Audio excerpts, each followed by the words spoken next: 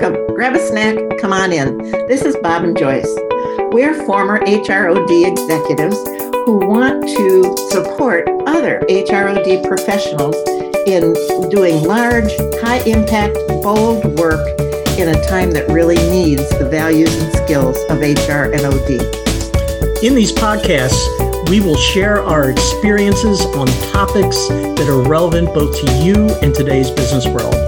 We're both glad you're here. Welcome, grab a snack, come on in.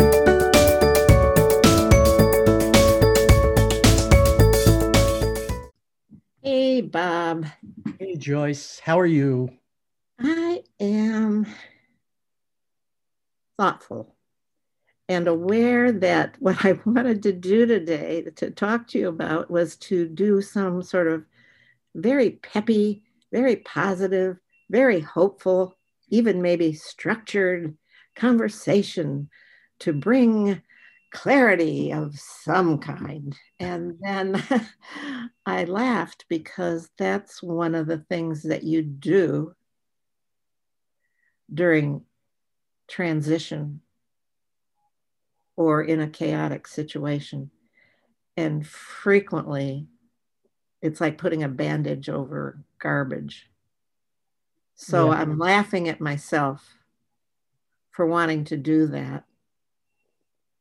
And then I'm thinking of how acquisitions, when you're being acquired as a company, it is a trauma. And how, as head of OD, I brought Bridges. I can't think of his first name. Oh, we do pass away. William Bridges to talk about transitions and change without asking anybody. So and anyhow, to complete that thought, and then we can dig into it, is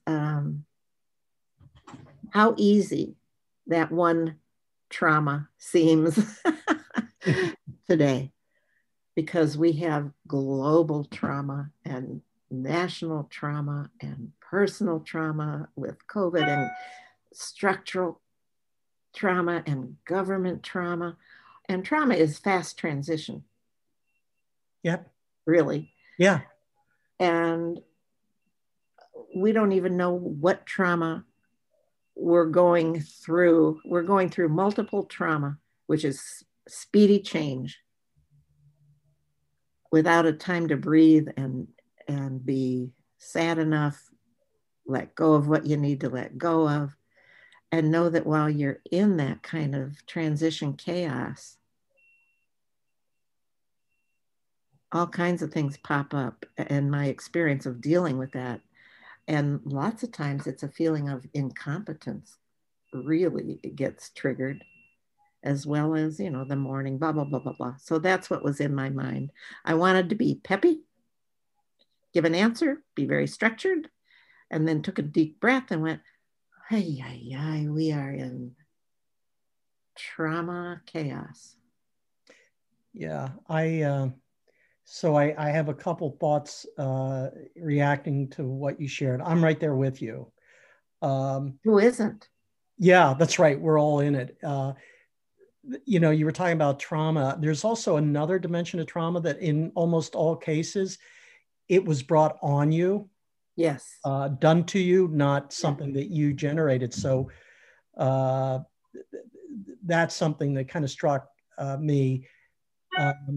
The other is let's come back to that, being acted, because what we're saying is being acted upon is one of the conditions of trauma. Yeah. And the other is trying to be peppy anyway. Yeah. or to minimize. Uh-huh. Peppy. Oh, it's not too bad. We'll get through this. Or I don't have it as bad as others, therefore I shouldn't feel what I'm feeling. Yeah. Yeah. And that feeling of incompetence. I can't find how to master this situation. Yeah. And this perhaps doesn't need to be said, but it's in my head, is our conversation today isn't about choosing sides. or Oh, no, no, no, no, no. placing blame or politicizing. It's about, as a country, we're in trauma. And what have we learned from our time in OD and HR Yeah, that may help serve as a guide to how do you be aware of it and navigate it best? That's, I think, yeah, a great conversation to have. yeah. And because we're talking about when a system is polarized, Yeah. um, what it makes me think of, and I think, first of all, I'm thinking of search conferences. For those of you out there that aren't familiar with it, get familiar. I believe it's Weisbord and also Merrill Emery who writes about future search. And it's a methodology that brings it. We originally started to bring together racial divide, especially in Australia. And it takes it out of the polarity of two forces fighting to through bringing in a whole community, the whole system, having them solve a problem together. They'll come in resistant, but there are certain ways in which you make them realize, listen to that, make them realize, that's horrible. They realize, they begin to focus on something other than their polarity, like their children or financial woes. I am not giving it a good description, but how do we take it away from two opposing forces to getting that wonderful energy of irritation focused on something grander than those two opposing forces, So, which is what happens in war.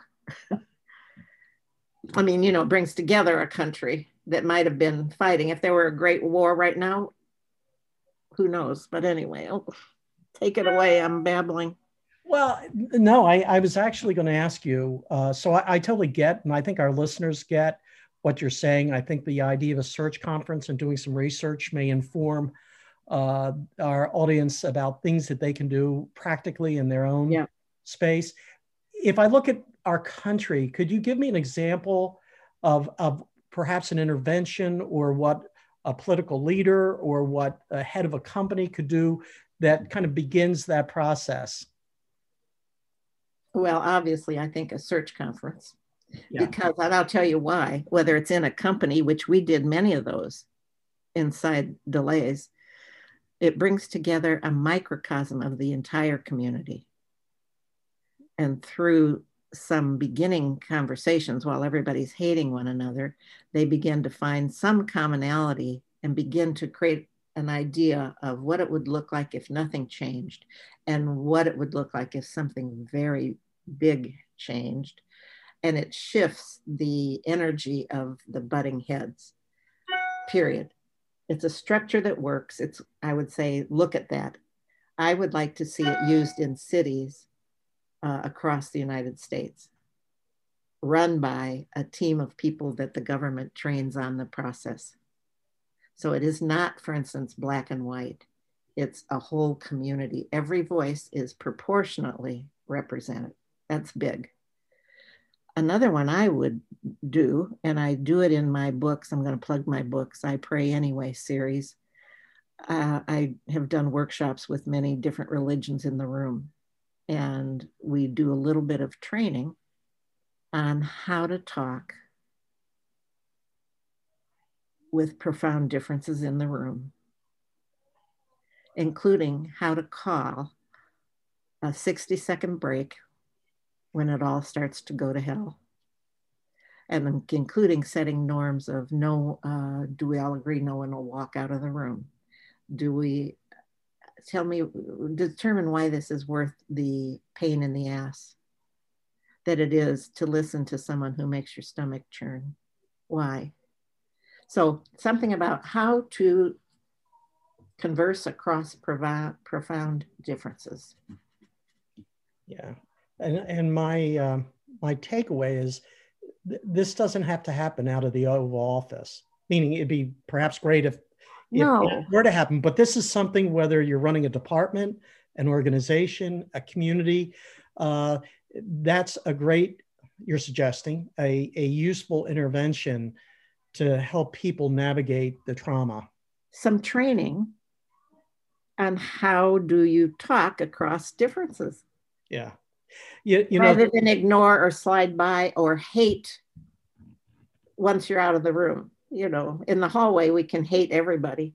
In fact, doesn't everybody miss hallways during this pandemic? Hallways is where all the work gets done. This has me thinking of a podcast that I listened to last weekend, where in the wake of what happened at the Capitol, it was an hour-long conversation about how to have conversations with your children, young people, and it was really illustrative to me.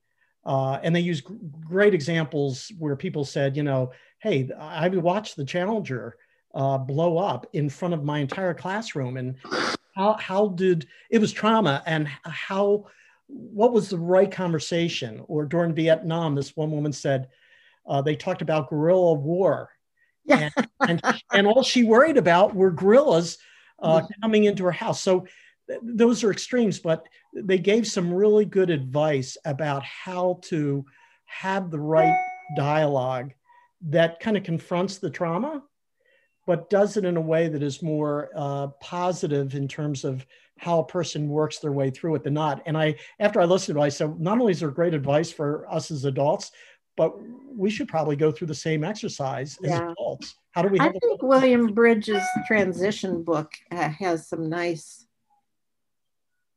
tools to use.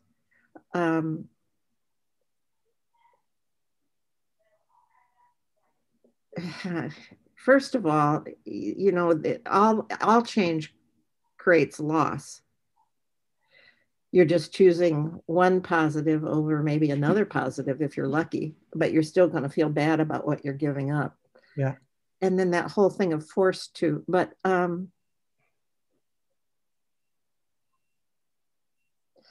well, start by listening. I want Biden to create, and I say Biden because he's going to be the next president.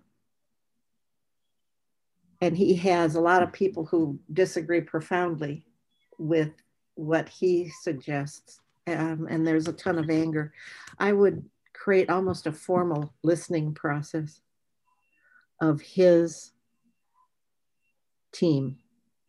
Yeah. Or even creating a team of listeners to go out into the world and listen to those who hate you.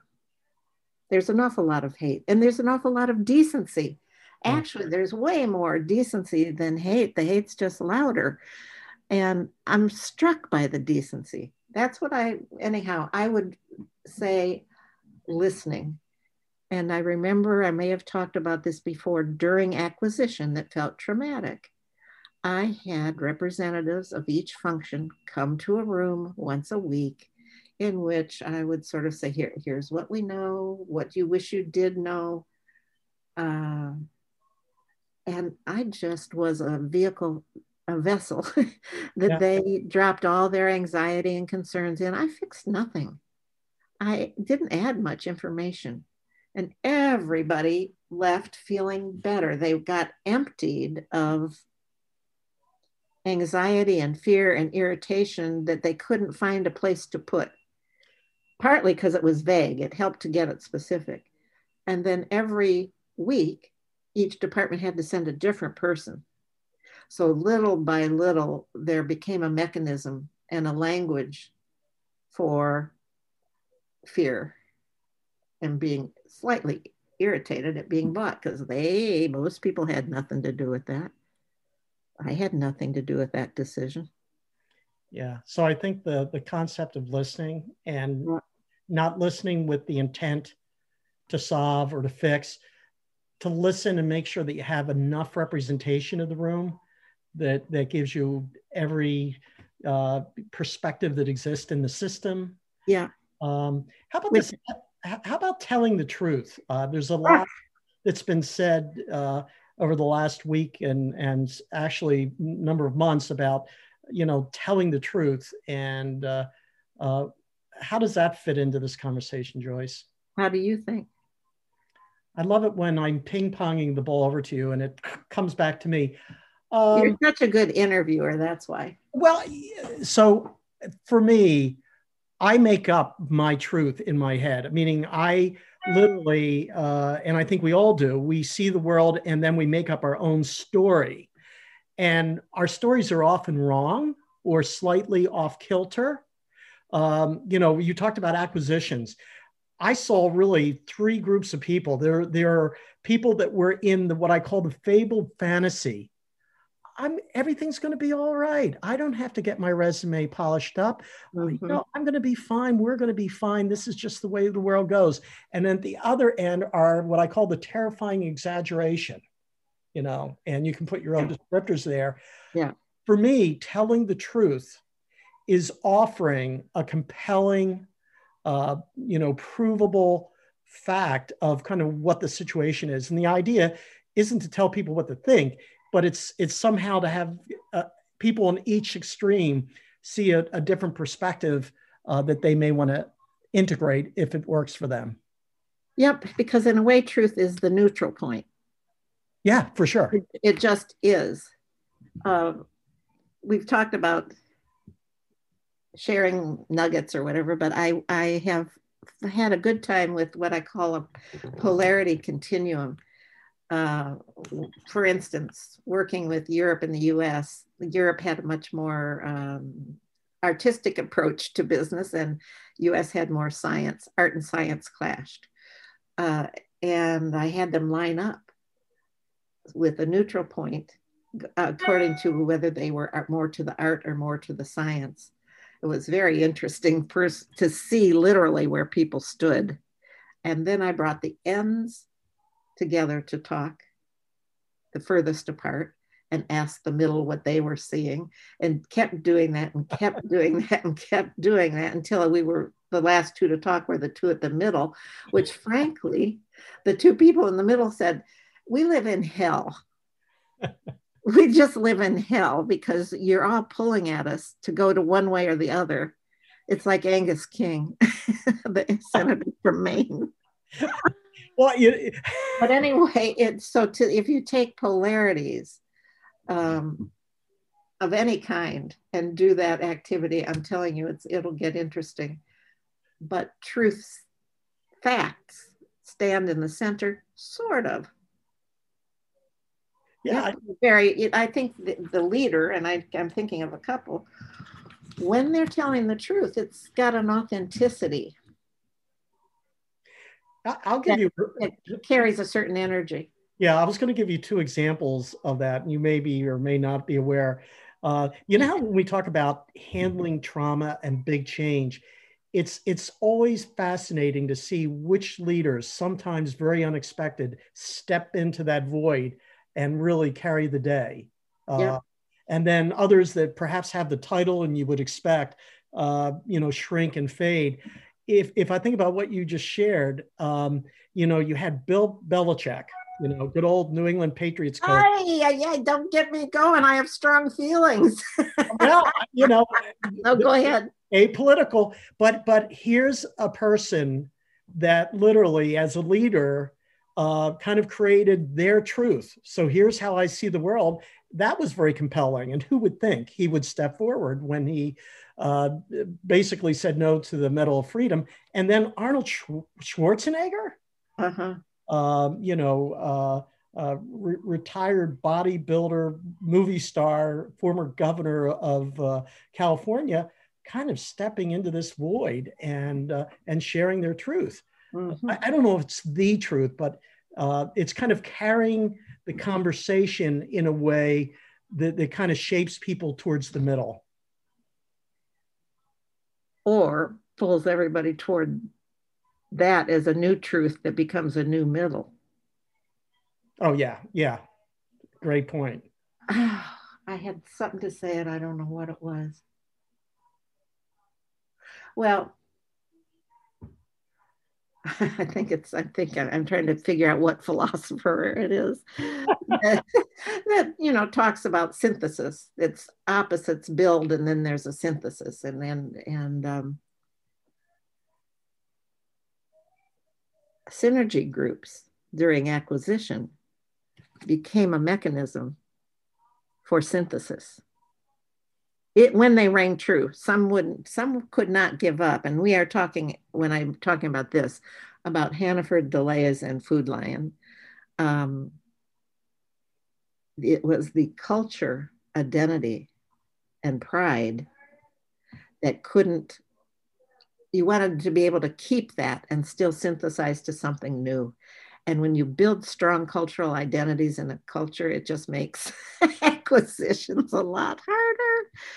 Oh, so how do you keep differences alive and highly defined and create common direction? That is the challenge of OD in the world right now. And how do we help do that? Absolutely. And that's why we're back in talking to other people, really. I believe so profoundly that our institutions need what OD and HR bring. You've been saying that since the beginning of our conversations together. And so we didn't need last week's events, the insurrection at the Capitol, to kind of reinforce your point. No, we're in it. Yeah. Because, I write in the field of the new landscape of religion and give voice to the confusion and the ambivalence and the doubt and the crankiness. It's everywhere. We are in, there's some, okay, go ahead. I've got my interviewer hat on. So if I think about the history of how organizations talk about these conversations, oftentimes it's one of avoidance. We don't want to go there. We don't want to ruin our brand. We don't want to compromise making some of our employees feel, ostracized.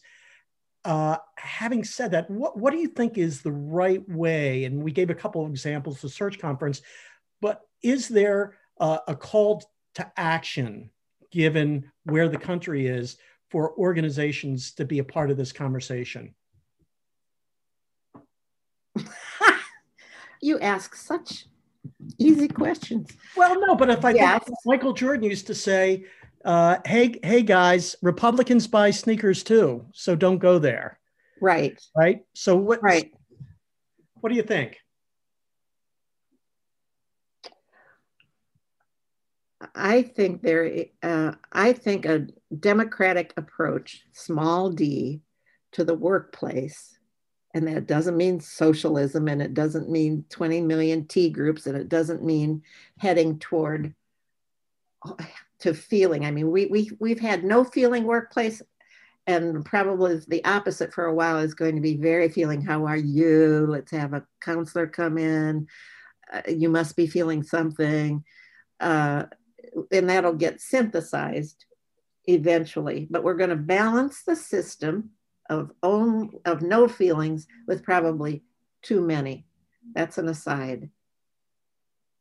I think the more organizations can do what we were talking about, don't do it to people, do it with people. If you look at the language in most business magazines, it's still like, how do you make people get involved? How do you make people switch technologies? No, how do you engage people to do it with you? How do you let the truth be told in your organization? How do you take away punishment that hangs over the head subtly in some organizations, others not? How do you create a healthy community? And partly there needs to be some education. One of the things, for instance, I think anybody running for president of the United States should take a rather rigorous test on the Constitution. So people, when they enter, should understand the dynamics of the business. Here's what our business is about. Here's how you have to be. We hit kind of hard because we have to move really fast. So really explicit norms. I don't know. I'm rambling. No, I think you're spot on.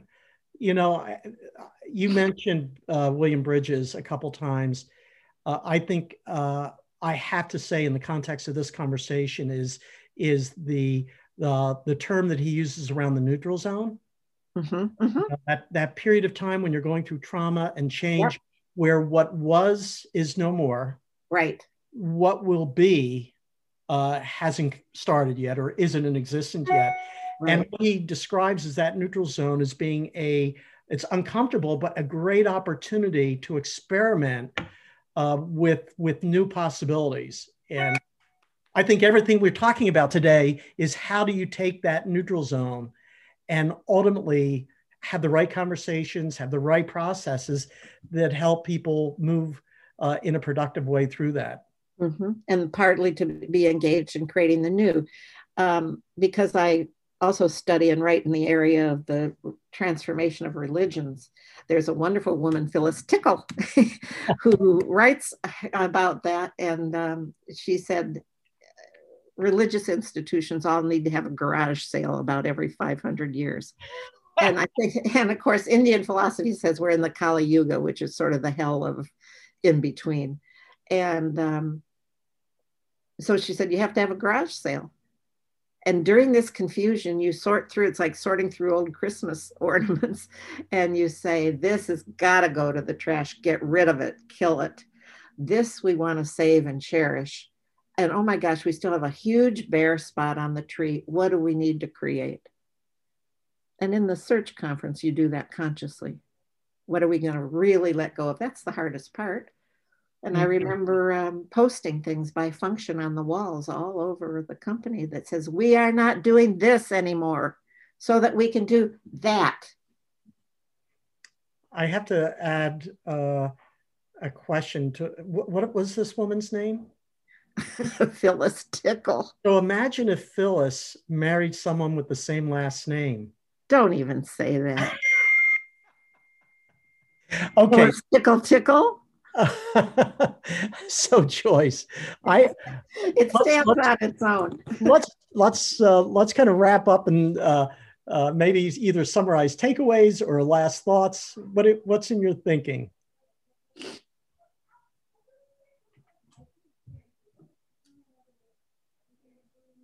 Don't lose the opportunity when systems are opening, crumbling, changing, to articulate a different way.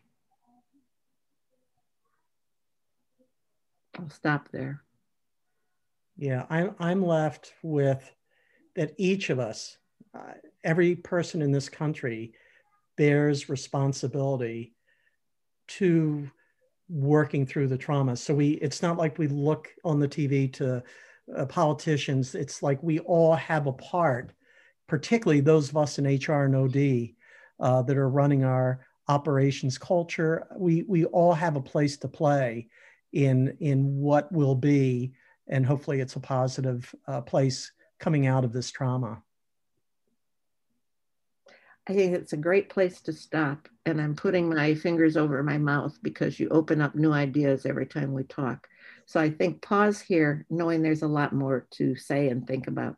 Okay. Say goodbye to everyone. Bye.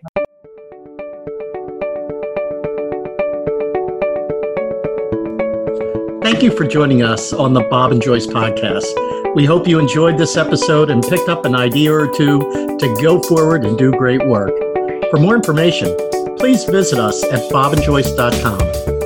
If you like today's podcast, please click subscribe. And even better, give us a quick review on Apple Podcasts. It supports us and helps others to find the show. If you'd like more ODHR content, please follow us on Facebook by searching for Bob and Joyce Podcast. Until the next time, be well and be safe.